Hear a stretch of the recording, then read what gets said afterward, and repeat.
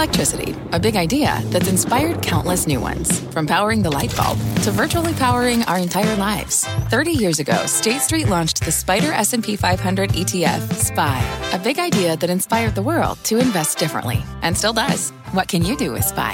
Before investing, consider the fund's investment objectives, risks, charges, and expenses. Visit ssga.com for a prospectus containing this and other information. Read it carefully before investing. SPY is subject to risks similar to those of stocks. All ETFs are subject to risk, including possible loss of principal. Alps Distributors, Inc. Distributor.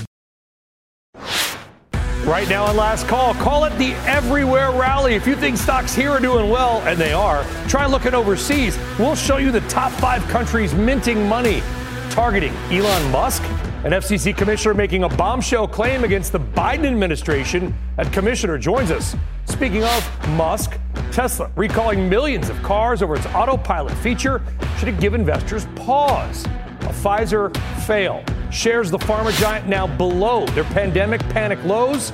We're going to dive into how things have gotten so wrong. Plus, Barbara Corcoran, unfiltered. The real estate legend is urgent advice for people sitting out the housing market. You're going to hear what that is. And goodbye downtown, hello suburbs. It is the shakeup that could change the D.C. sports scene forever. All that and more over the next hour. So belly up or buckle up, because Last Call is up right now.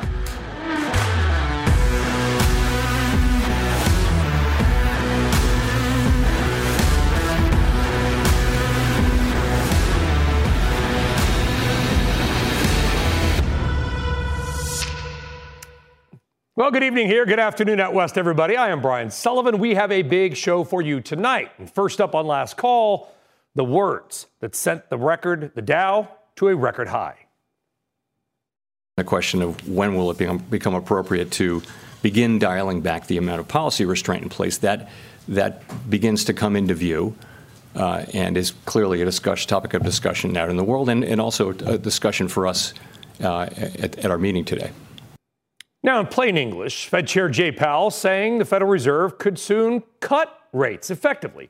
And that had Wall Street in party mode. The Dow surging above 37,000 for the first time to close at a record high. The S&P 500 also popping more than 1% to a new 52-week high. It is just 2% from a record close. The NASDAQ, the highest close since January of 21. And even the mighty mites kicking in with small caps up nearly 4% today. Powell's words also having a big impact on the bond market. The 10-year yield fell to nearly 4%. It's at 4.01 right now, the lowest in 4 months. That means mortgage rates, by the way, are going to come down as well. Billionaire investor Jeffrey Gundlach says those rates could go even lower. I would guess that we will see the 10-year Treasury yield in the low 3s sometime next year.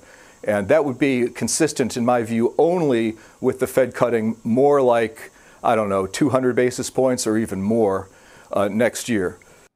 That could be good news, by the way, for home buyers. Well, today's rally was led by rate-sensitive sectors. Okay, you got the banks. Look at that. Bank of America, Citi, Wells Fargo, they all rose 2, 3, 4%. And maybe the most rate-sensitive group of all, which is real estate, residential and commercial, rocketing. Major commercial real estate REITs going through the roof. Gold also rising today. It is just below its record. You can really best summarize today's Wall Street rally with this song. Everything is awesome. Everything is cool when we're part of a team. Everything is awesome. Hey, it's the holidays. The market is rallying. We're allowed to have some fun. I mean, look, we got our in-house screen printers to come up with this really snazzy hat that's easily adjustable. All right, that aside, there is serious questions here, like what to do now, what to do next year, what to do for the next 5 years. Let's talk to one of the most highly rated wealth managers in the world, and we promise this will not cost you a dime. Joining us now is Peter Mallouk, CEO and president of wealth management firm Creative Planning, with almost $250 billion under management, also the author of the book, Money Simplified. But what you don't have, despite being frequently the number one ranked guy in America, you don't have this hat, Peter. I don't. I need one. I owe you a barbecue lunch because last time I was on, you took the Lions, I took the Chiefs. But when you come, I'll take one of those hats. Yeah, well, swap it out, the hat for some Kansas City barbecue. Oh, listen, I'm sure your phone is ringing in a very good way, not the panic way of COVID and everything. What do I do? What do I sell? Now people are happy. They're probably looking to chase some things. What are your best pieces of advice right now, Peter? Well, I think it's really interesting because if you look at it on its face, Powell said, okay, we see that inflation's decelerating. When we all said, well, we know that, and I'm not going to raise rates, and the market, 98% chance expected that. Everyone knew that. But for him to say, and I expect to take rates down 3 times next year, no one expected that. So on the one hand, the market's very excited.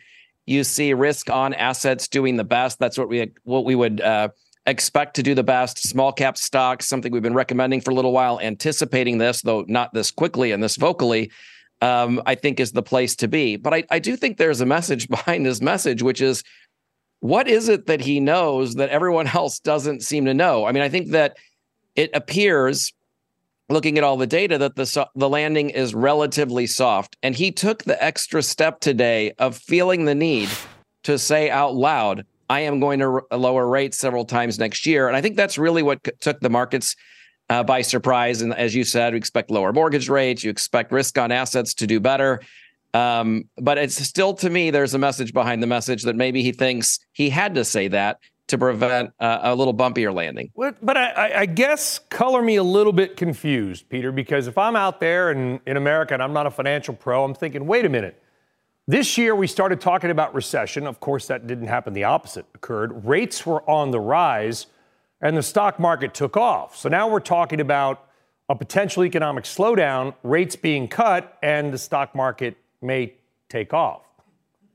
I know. We're in a good news is bad news. Bad news is good news. Good news is economy. good news. And yeah, when is bad news bad news? I will say we have a knee-jerk reaction to the rate announcements. Any surprise that happens either way, and you can't look at expected 3 rate cuts and not feel like what's unique here is this a mission accomplished flag has been planted. Basically, so look, we had to lower rates really fast because we were worried the world was going to end. We had to raise rates really fast because we thought inflation was going to get out of control and the world was going to end. And you know what? We did it. And so we think we've solved the problem. We think we've created that first perfectly soft landing from the biggest whipsaw in rates we've ever seen in such a short period of time. And if anything, we think we might have overdone it a little bit and we're going to come down. And so I think that is hard not to be positive about. And they've got a loaded gun. If they're wrong, very easy to solve. They can go the other way with rates. Yeah, what's the risk? There's always risk. The risk this year, I think, was the Fed would overshoot too far on the upside and sort of kneecap the economy. Now what's the risk?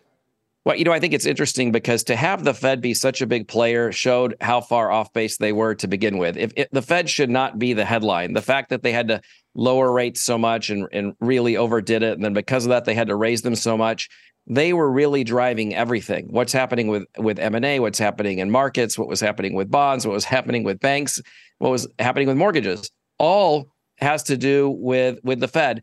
I think now, a little bit up, a little bit down, they're not going to be the headline anymore. God forbid we're going to have to talk about things like earnings or other threats that are happening, or whatever is going on in the world, whether it's Ukraine or the Middle East or what's going to happen with oil or cybersecurity or whatever. The normal existential threats to the market are there.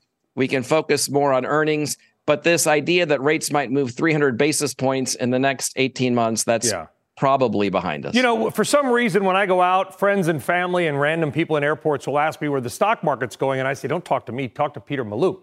But if I do give them an answer, they say, what's the biggest risk? And I've been saying that the market was too narrow, that there's too few stocks powering the whole thing. And at some point you get to stretch valuations and it's getting ridiculous. I love the move in small caps, not just today, but recently. And I wonder for 2024, could a prediction be that the rest of the market, the small caps, outperform, dare I say, the Magnificent Seven? The issue is you just never know when. The stock market itself hits an all-time high about once every 19 days. It's been almost 2 years before we were able to celebrate that again. But the other thing that's been happening in the background, to your point, is the Magnificent Seven has carried everything. If you pull them out of the S&P 500, mediocre returns, and the rest of the markets around the world have not done well, including U.S. small cap stocks. But the gap between U.S. small cap and U.S. large cap is rarely in history as significant as it is now. That gap is going to close. The question is when. I think now we have a good recipe for it.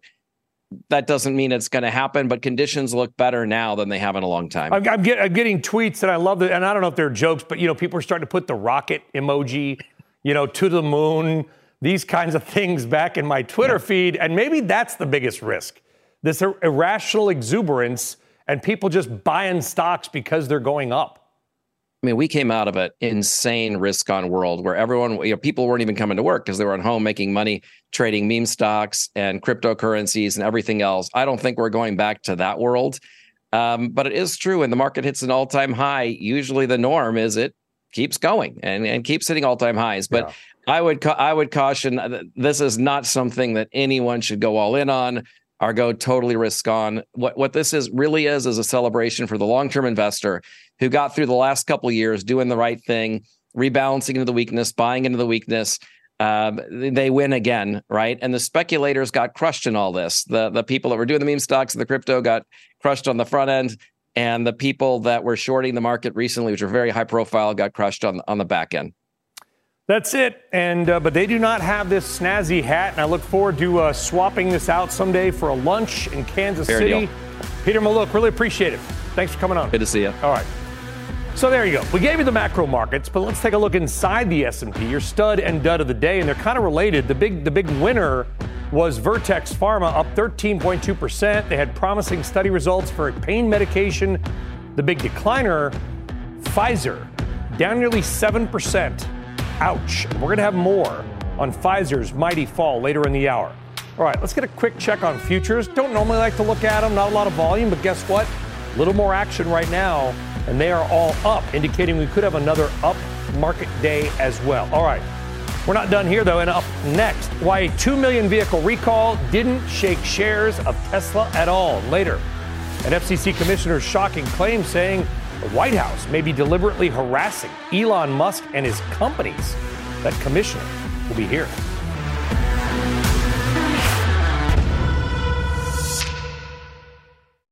This podcast is supported by FedEx. Dear small and medium businesses, no one wants happy customers more than you do. That's why FedEx offers you picture proof of delivery, packageless and paperless returns, as well as weekend home delivery to 98% of the U.S. on Saturday and 50% on Sunday. See the FedEx service guide for delivery information. FedEx Ground service is also faster to more locations than UPS Ground. See what FedEx can do for your business. Absolutely, positively FedEx. CNBC has quick and easy to understand business news updates at the open, midday, and close every weekday. Markets, money, and more from Wall Street to Main Street. I'm CNBC's Jessica Ettinger. Follow and listen to CNBC Business News Updates wherever you get your podcasts.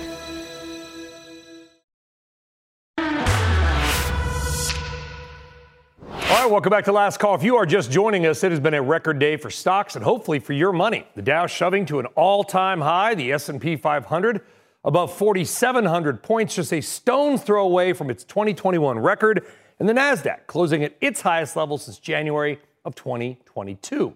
Now, all the indexes, they were up, but they really spiked around 2 p.m. after the Fed signaled potentially 3 interest rate cuts could come next year. That set bond yields tumbling. The 10-year, probably tomorrow, going to go back under 4%. And that move, as we just kind of talked about, helped what we call the Bobby Brady stocks, these small caps. The Russell 2000 shooting up more than 3%, climbing right into the close. All right, meantime, let's get to tomorrow's news tonight. Some of the stories that you and Wall Street will be talking about tomorrow morning. Adobe reporting fourth quarter results. Now, they did top expectations, but longer term, things are maybe not looking as positive for Adobe. Software company offering weaker than expected guidance heading into next year, citing macroeconomic headwinds. The forecast sending shares down after hours are off just under 5%. In the meantime, Tesla is adjusting its autopilot and auto steer software. This after federal regulators from the National Highway Traffic Safety Administration found its features are able to be easily misused. Tesla does not agree with those findings, but it will, quote, recall more than 2 million cars. Now, that's pretty much every car that Tesla has ever built. But there is a big but here. This is not a traditional recall where you drive your car back to the dealer, leave it there, they can fix something. This will be fixed with a relatively simple software update, kind of like when you update your iPhone software to fix a small problem. So the news did not hit Tesla at all. But some of the headlines out there, honestly, got it kind of wrong. So maybe it makes it worth discussing more. Joining us now is Gerber Kawasaki President and CEO Ross Gerber. And I'm not throwing water on any competitors or anybody else in the media, but when I think for most consumers, when they see the word recall, they assume something more serious than a software update. Yeah, and I think it's time we maybe update the language at the NTSB after maybe 100 years. So your horse really has been recalled because his hoof fell. I mean, right. We've got a hoof problem here, and so to me, it should be called what you called it, an update. It's a mandatory update. That's what it is. What I think the real issue is, and just to be straight, Tesla was down 5 or 6 points and it rallied because the market rallied, and it did help Tesla get out of the red today. But the stock was down, and if it weren't for the Fed, it would have stayed down, because what I'm concerned about is the continued assault on this software, and the more safe they try to make it, the harder it is to develop it, and the less people will be using it, and it just holds back the technology. I use it all the time, and it has a lot of safety features in it. But so I'm just I do curious. Also, to be fair, I'll flip it back the other way, Ross, which is, to be clear, what they're talking about is the auto steer feature may not work as advertised. I mean, these are serious things, like hands on the wheel, right? Don't fall asleep while the car's in the New Jersey Turnpike kind of stuff. But it also apparently can be fixed fairly easily. I think you're exactly right about they've got to figure out a way, especially as EVs get more prolific and they just become rolling computers, to update the language so that consumers and investors truly understand what's happening. It's not like you bring my BMW in because the brakes are going to fall off. Right, but at Porsche, when they have to do a software update, you have to actually take your car in. So it's not a standard in the industry to have over-the-air updates, although several of the companies have that, most don't. So, it is unique to Tesla that they're able to solve problems so simply. But I do think it is very misleading when media runs headlines like 2 million cars being recalled. It certainly infers that there's a negative financial impact to this, and there isn't. So I think most stock owners of Tesla know this, but I still think that it's an issue. Yeah, because you might have somebody at home thinking about getting a Tesla, and they go, oh, you know what, honey? You're right. They just announced a huge recall. I'm going to go look at the Audi e-tron. Granted, the media must call Tesla for comment, as you guys do every time. And what does Tesla say? Nothing. So they don't have a media communications department. Right. So why would the headlines be correct? How would the headlines be correct if they don't correct them? So then you have me on TV, and we try to get the right information out to consumers and to viewers and to investors, but Tesla doesn't do this. So why? Yeah. Well, you know what? Hold on. We're going to go in a second, but this, you're making kind of an interesting point that a lot of our viewers probably and Tesla investors don't get. Musk does things his own way. They don't have an internal PR department, and whatever you think about that, I can tell you this much. If I went on TV and I said something incorrect about Ford, okay, their team is on it. They watch this show, they watch this network, they follow tweets, and they're very good. And I mean that as a compliment. They will contact me and be like, Brian, what you said was not accurate. And then if we figure it out, I'll go on and say what I said was not accurate. There's no one doing that at Tesla. Right. I've had that happen from spots I've done where I've talked about a company and some of the things I said weren't 100% accurate. And the company reached out to me and was like, well, it's not quite exactly what we did here. And I was like, wow, thank you so much. I didn't mean, I'm trying to get it right, you know? So they're the only company in America that functions this way. And so what I say to Tesla back as an owner, how is it okay that every day the headlines are misleading about what's happening at your company, but you don't make any effort to fix the problem? Well, it's a good question. And maybe soon on LinkedIn, we'll see open head of comms position, Tesla Motors. We'll find out. Or how about a chief marketing officer, CMO? We will find out. Common at every company. Ross Gerber. Appreciate it. Thank you. All right, still ahead. How low can it go? Pfizer digging itself into a deeper hole, but how have things gotten this far? Some answers maybe next.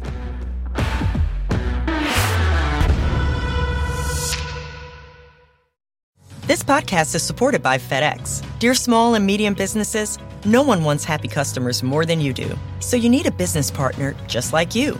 Like FedEx, who understands your passion for serving your customers because they have the same commitment towards you. That's why FedEx offers you picture proof of delivery, packageless and paperless returns, as well as weekend home delivery to 98% of the U.S. on Saturday and 50% on Sunday. See the FedEx service guide for delivery information. What's more, FedEx Ground is faster to more locations than UPS Ground. Trust FedEx for timely deliveries. See what FedEx can do for your business. Absolutely, positively FedEx.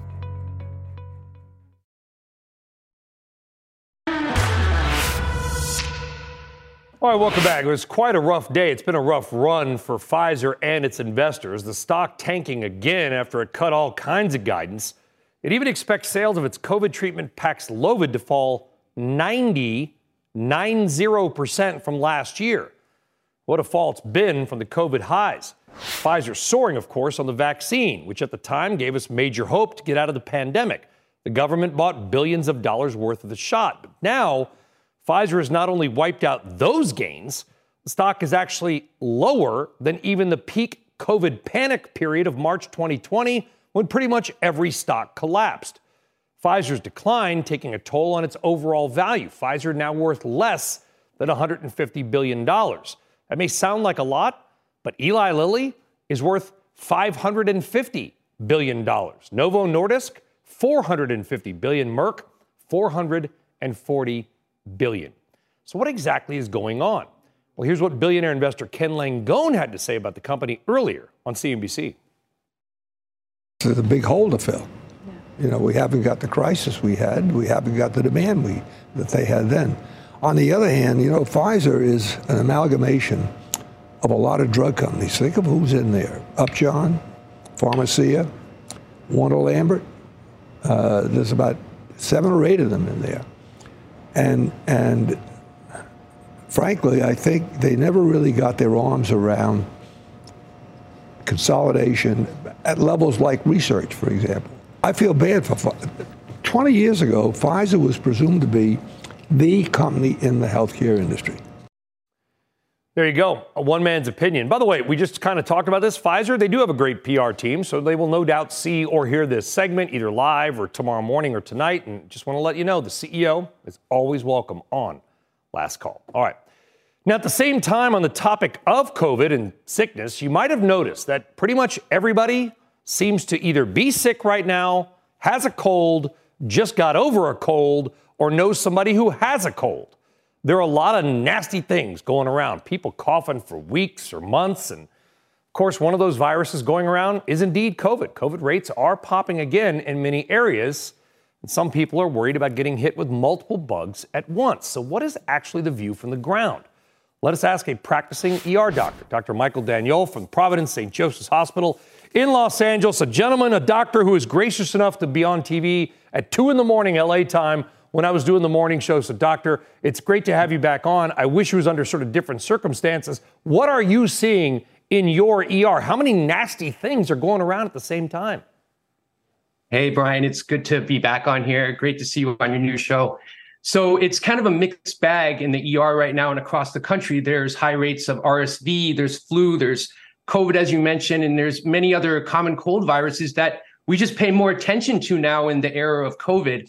And the other thing that was of concern is that there's rising numbers of mycoplasma pneumonia. So we saw that in northern China. It was affecting a lot of children in their hospitals. And then we started seeing cases of mycoplasma affecting children in Ohio and Massachusetts and some states here. So just want to assure the viewers, this is not a new virus. Mycoplasma pneumonia is what we call walking pneumonia because you walk out of the ER with some antibiotic treatment. And so unfortunately, a lot of antibiotic resistance to Z-Paks is driving that. And we're just having higher levels of mycoplasma contributing to the usual common cold viruses as well. Is it hard to know what it is? I had just a vicious, brutal cold. I never get sick at the beginning of the year.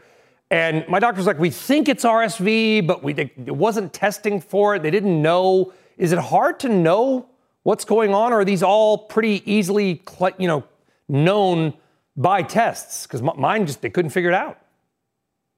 Right. So we don't really have a commercially available viral respiratory panel test, which checks for all these viruses like we use in the ER. And when we do it in the ER, it's for older or very young or immune compromised patients that are likely going to be admitted to the hospital that we need to identify the bug. For the most part, it's very difficult, like you said, to know. And I think what's been happening with COVID is people are doing the rapid swab, swabbing their nose. But since Omicron, and I've said this for the last couple of years, is we have to learn to start swabbing the back of our throats first, because what we're seeing is these particular variants, the infection starts in the back of the throat and then travels up to the nose. So you swab your nose, you're going to get a false negative. So really want to encourage people, if they want to increase the yield of their rapid test, if they start feeling sick and they want to rule out COVID, swab the back of your throats first. That's the back. So I had 102.5 fever last week, and I swabbed my nose and did the Binax, negative. So there you go. But it seems like I did it all wrong. You think, Doctor, by now we'd kind of have it right, but we're always learning every day. Dr. Michael Daniel, really appreciate it, Doctor. Thank you.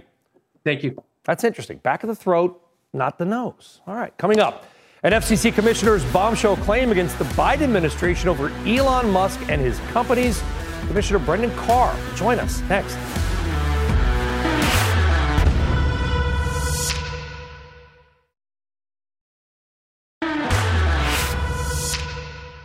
All right, welcome back. Some rather stunning allegations from inside the Federal Communications Commission claiming basically a coordinated federal campaign targeting Elon Musk and or his companies.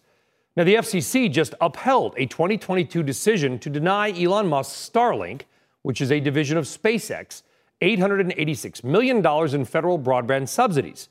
SpaceX had appealed the original decision. One of the 5 FCC commissioners, Brendan Carr, is dissenting strongly. He wrote on Twitter, X, last night, quote, after Elon Musk acquired Twitter, President Biden gave federal agencies the green light to go after him. And that with this decision, quote, the FCC adds itself to the growing list of federal agencies engaging in the regulatory harassment of Elon Musk. Wow. But there is context and nuance here. The original ruling in August of 2022 was issued before Musk finalized his buyout of Twitter later that year in October. Now, in a statement about the decision, the FCC chairwoman says, quote, the agency has a responsibility to be a good steward of limited public funds meant to expand access to rural broadband, not fund applicants that fail to meet basic program requirements. Let's bring in that dissenter, and that is Commissioner Brendan Carr. Commissioner Carr, thank you for coming on. Whatever people think of it, I thought it was brave and bold of what you did. People can disagree or agree with it. Why did you choose to do that? Because I'm sure you're taking a lot of, for lack of a better term, crap.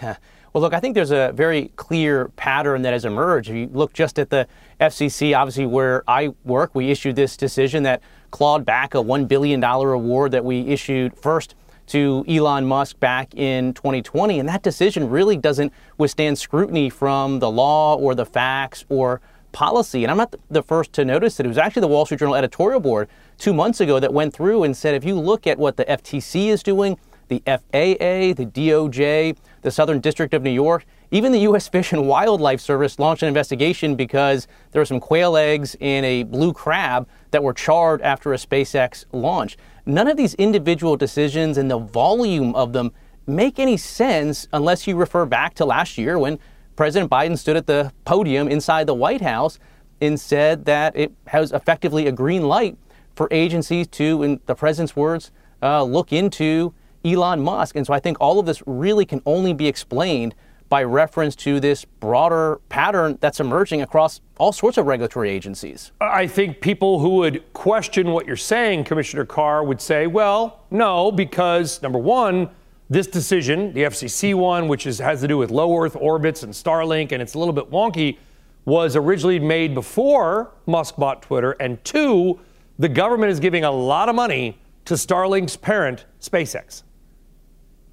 Yeah, well, let's take this decision on its merits at the FCC. There was an original bureau-level decision in 2022, but this was the first commission-level decision, was not until just this week. And the decision doesn't withstand scrutiny. So what the FCC did was we awarded, again, $1 billion to Starlink to deliver high-speed internet service to something like 640,000 homes and businesses across a number of rural states. And what we said is that we don't think, the FCC, that Starlink technology is trustworthy. But that doesn't make sense because if you look at other components of the federal government, they are entering into multi-million-dollar contracts right now with Starlink for the provision of high-speed internet service. And in fact, the real loser here isn't necessarily Elon Musk. He's going to be fine without this money, but it's those millions of Americans that were promised high-speed service because of this 2020 decision that are now left with effectively nothing. And look, if the federal government ever does come back and try to bring new high-speed service to them using fiber, it's going to cost order of magnitude more, probably $3 billion or more. So again, this is a decision that really doesn't make sense under the law. Sorry to interrupt you, Commissioner Carr. The chair, there's 5 commissioners, there's the chair, and then there's commissioners. The chair said that basically, I'm trying to get the exact quote here, the agency has a responsibility to be a good steward of limited public funds meant to expand rural access to broadband, not fund applicants that fail to meet basic program requirements. Did Starlink, in this case, fail to meet basic program requirements? No, not at all. The very first program requirement that was scheduled to kick in. That's not true. That's Starlink, inaccurate. That's right. Yeah, the first program requirement wasn't scheduled to kick in until 2025. And so the FCC said, because you're not meeting a 2025 build-out obligation today, in 2023, we're going to revoke the $1 billion. Again, there's really no explanation for this other than the fact that this fits a broader pattern that, again, the Wall Street Journal and others have already walked through, that the volume and the pace and the nature of the regulatory inquiries into Elon Musk either emerged or at least accelerated after his decision to purchase Twitter. So that comment about failing to meet basic program requirements, what you're saying, if I'm hearing you right, is that, yeah, there are requirements in 2025. Maybe they don't meet them now, but there's no reason to believe they won't, because I'm trying to decide if that actual statement from the head of the FCC is itself some sort of like mis or disinformation. Yeah, look, again, we have program requirements that they weren't scheduled to have to meet until 2025, and the FCC was making a prediction about whether Starlink would or would not meet that. At the end of the day, they said Starlink is not a trustworthy technology. But again, that conclusion doesn't really make sense, because at this current moment, we have components of the federal government entering into multi-million-dollar contracts using Starlink for very important high-speed connections. And so I think this is one where, again, you have to refer back to this broader level of regulatory harassment, as the Wall Street Journal put it, to find a real explanation for what's going on here. And weren't we using or still are using Starlink in Ukraine's fight against Putin? Yeah, look, when connectivity matters for life and death, the U.S. government relies on Starlink. And when it comes to connecting rural Americans, they're going to get left behind without that service. And again, I think more broadly, what this highlights is the Biden administration has this sort of odd need-hate relationship with Elon Musk. On the one hand, they need his technology, whether it's for electronic vehicle goals that they have or for space goals, as you pointed out, in Ukraine. But they don't seem to be happy about the fact that they have to rely on that technology. And so I think that's why you see these duck bites or this regulatory harassment along the way. Well, we had a 2 million car, quote, recall today for Tesla. And by the way, certain Model 3s and Model Ys were removed from the $7,500 tax credit, basically effective today as well. Just interesting timing there. Brendan Carr, FCC Commissioner, really appreciate you coming on. Thank you. Yep, thanks. All right. Coming up, what a day for your money. The Dow roaring to a record high, but if you think that's good, wait till you see what is happening overseas. The top 5 countries minting money in stocks with the always entertaining Mr. Tim Seymour.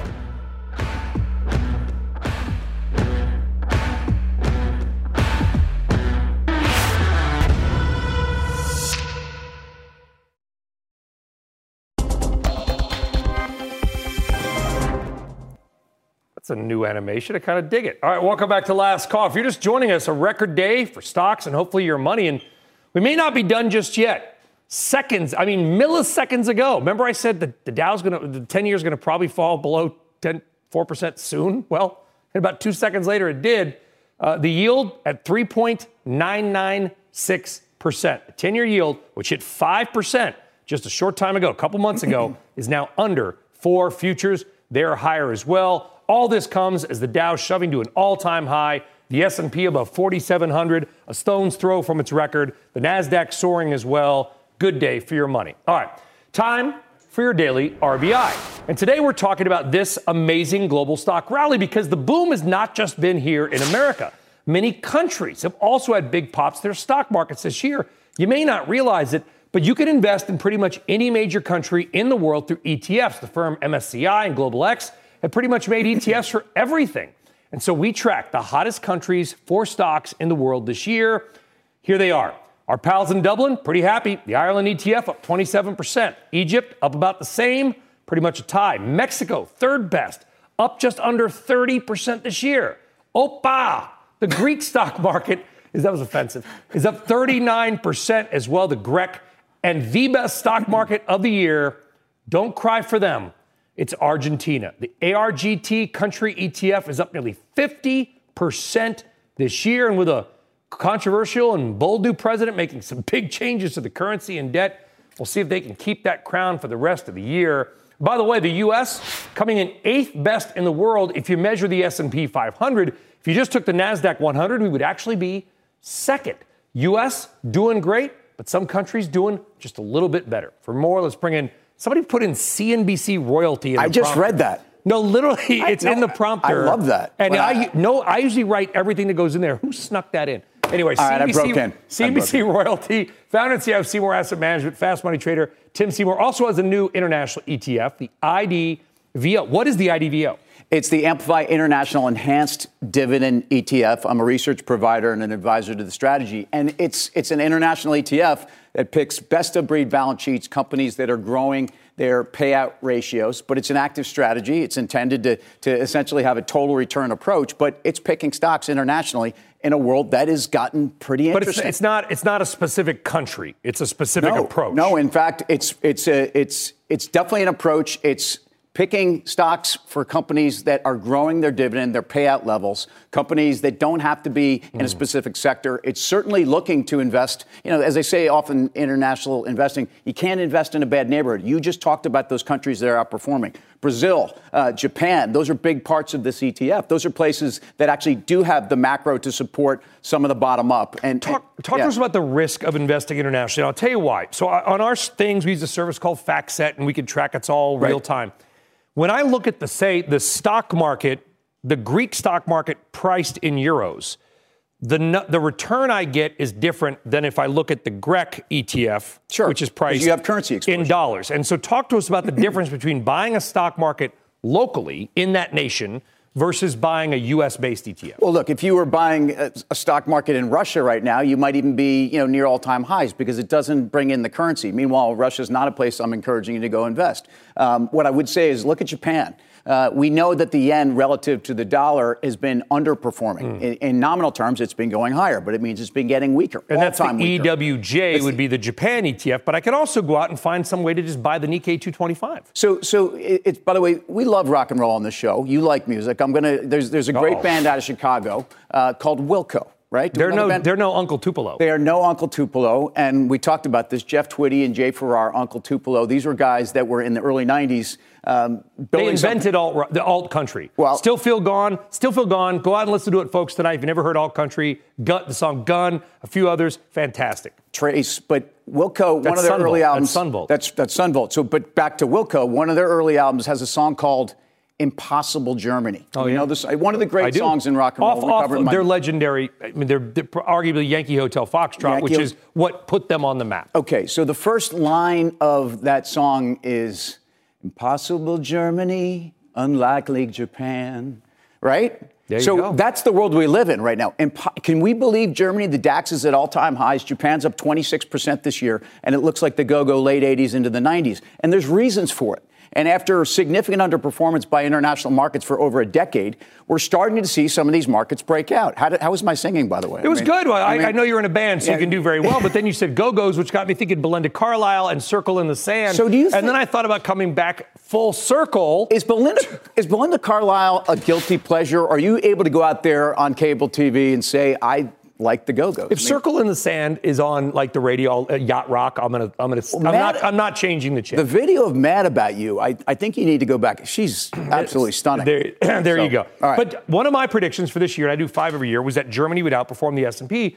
And it's not. I'm wrong. I'm wrong by a couple percent, but it is in euros at all-time highs. And this is where I'm deciding, is my prediction correct? Because if I go in euros, I'm right. If I go on the ETF, I'm wrong. Well, you're both. But I mean, when you're investing Isn't here, that all news anchors? I can be right and wrong. Well, Not on this show. On your show, well, this is your show, and yes, you can be. But when you invest in the U.S. as a dollar-based investor in an ETF that's translated back into dollars, you care about the currency. If the euro's bombing, your returns are going to be translated back as the euro against the dollar, and you will be underperforming. But here's part of the argument in favor of international investing. Okay. The dollar's been on a bull market for 13 years, I would argue. I'm not telling you that the dollar, and a lot of people thought going into 23 it was going to be a weak dollar year. Dollar's had a couple different moments. But really, since it peaked after that CPI number in mid-October, we've had this dynamic where the dollar has been weakening up. Ultimately, that's your tailwind for investing. That's not the only reasons. It's valuations, it's dividends. Well, it's Wilco, it's Sunvolt. I am an American aquarium drinker, and I assassin down the avenue. Tim Seymour, great stuff. Thank you. All right, let's do our quicker than the ticker, all the best of the rest of the headlines. Let's put 60 seconds on the clock. Goodbye, D.C. Hello, Virginia. The Washington Capitals and Wizards reaching a tentative deal to leave D.C. for Virginia. They'd move into a proposed new $2 billion entertainment complex in Alexandria.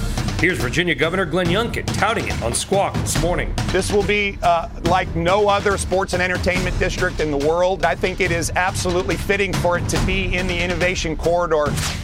OpenAI and German publisher Axel Springer teaming up. They've created a deal to provide news on ChatGPT. Users will get summaries of select news content from Axel's media brands like Politico and Business Insider. Nacho cheese, responsibly? That is a slogan behind maybe the weirdest collaboration ever between Doritos and Empirical Spirits for a liquor. Limited release booze will go for $65. New Zealand zoologists spotting an extremely rare green honey creeper that displays both male and female characteristics. Very cool. All right, coming up, the one, the only, Barbara Corcoran and the real estate legend has urgent advice that any potential home buyer cannot afford to miss. That is next.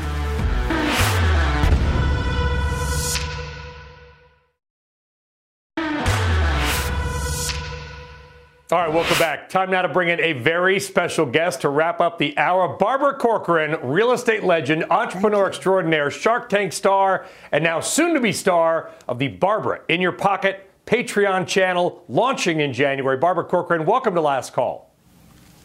Pleasure to be here. Thank you, Brian. No, it's good to see you again as well. Listen, I want to first talk about real estate because we know prices, rents, ownership costs have soared. There was some Redfin data out today, take it for what it's worth, that showed that rents may be topping off or even coming down in some areas. Do you believe we may have seen the short-term peak in prices and or rents?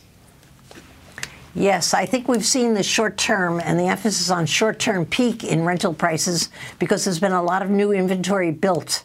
And so people aren't going to be paying the same this year as they paid last for their rent. But not much. I think there's been a 3% degradation in prices. But don't count on it. You're much better off buying something now while you can. Because if you don't have a chit in the game and you continue to be a tenant and wait the market out, which many people are thinking right now they should be doing, they're dead wrong. Because the minute actual interest rates actually come down just one more point, everybody's going to jump into the market and you're going to be paying a lot more for your house. So if you have any way of getting the cash together and getting into the market and buying a house and getting out of the rental, which is tempting to keep because it's a little cheaper, don't do it. Buy yourself a house. Do you believe that it looks like the 10-year yield could drop below 4% very soon at current rates? It was at 5%. Do you think mortgage rates have also peaked, Barbara? No, they have peaked. Yeah, most people believe that. You know, none of us are fortune tellers, but everyone's expecting that prices on mortgages will come down to 6%, and maybe even a little lower than that. Some pundits are saying about it. I don't really know. But what I do know is they will come down. And when they come down, everybody's going to hear the call and everybody's going to be out looking for a house again. You know what's amazing, Barbara, is I look at some of these areas around the country that people moved to during the pandemic, and prices in some cases literally doubled. Price per square foot, yes, maybe it was $400. Now they're trading at $800. Can you help us make sense of that? There's no sense, rhyme or reason to it at all. They're just lucky people. And on top of the luck of buying a house that's appreciated so much, they were helped with 2%, 3% interest rates. But if you're one of the people thinking, gosh, is that train going to come in for me? It's never going to come again. Interest rates are never going to come down that low to 2 or 3%, 4, and maybe even 5%. But here's an interesting thing that I only discovered this last week. I looked at the average interest rate in the last 50 years in America, and it was almost 8%. And yet people relatively are seeing our current interest rates as a lot of money. They're really not. They're simply average. You know, talking about luck, I know you've got your Barber in Your Pocket Patreon channel coming out. Yes. I believe you're working on a movie about your life, which is extraordinary. How important is luck in the entrepreneurial journey? It's important. I've had many lucky breaks that perhaps I didn't deserve, but I took advantage of them. When I saw the opportunity, I went right into that hole. And that's the kind of luck that you take advantage of and make hay with. Most good entrepreneurs have an inner sense of when luck is playing on their behalf, and they know how to take advantage of it. So you could say, hey, I've been lucky, and I certainly have. But more than anything, I took advantage of the luck when it showed its pretty little face my way. Timing also matters. Would you start a business today? It's the absolute best time to start a business. Don't be fooled. You know, we just came out of the pandemic. Most of the old guard, big companies aren't doing as well as they used to do. Look at who has taken advantage of the pandemic and who's gotten ahead. It's the little guy. When you're a little guy, you can outmaneuver your big guy. When you're coming out of a pandemic and there's a whole new plate of business principles, you could redefine business. You could outshine everybody else. You could hustle your way. You don't have to check with committees and attorneys before you bring a change into the market. It's the single best time that I have seen in the last 20 years for starting a business. Wow, I think we might have buried the lead there at the end. Single best time in 20 years. Love the optimism. Barbara Corcoran, Barbara in Your Pocket Patreon channel launching in January. Barbara, please do not be a stranger. Welcome back anytime. Thank you. I won't at all. Thank you so much. This podcast is supported by FedEx. Dear small and medium businesses, no one wants happy customers more than you do. So you need a business partner just like you. Like FedEx, who understands your passion for serving your customers because they have the same commitment towards you. That's why FedEx offers you picture proof of delivery, packageless and paperless returns, as well as weekend home delivery to 98% of the U.S. on Saturday and 50% on Sunday. See the FedEx service guide for delivery information. What's more, FedEx Ground is faster to more locations than UPS Ground. Trust FedEx for timely deliveries. See what FedEx can do for your business. Absolutely, positively FedEx.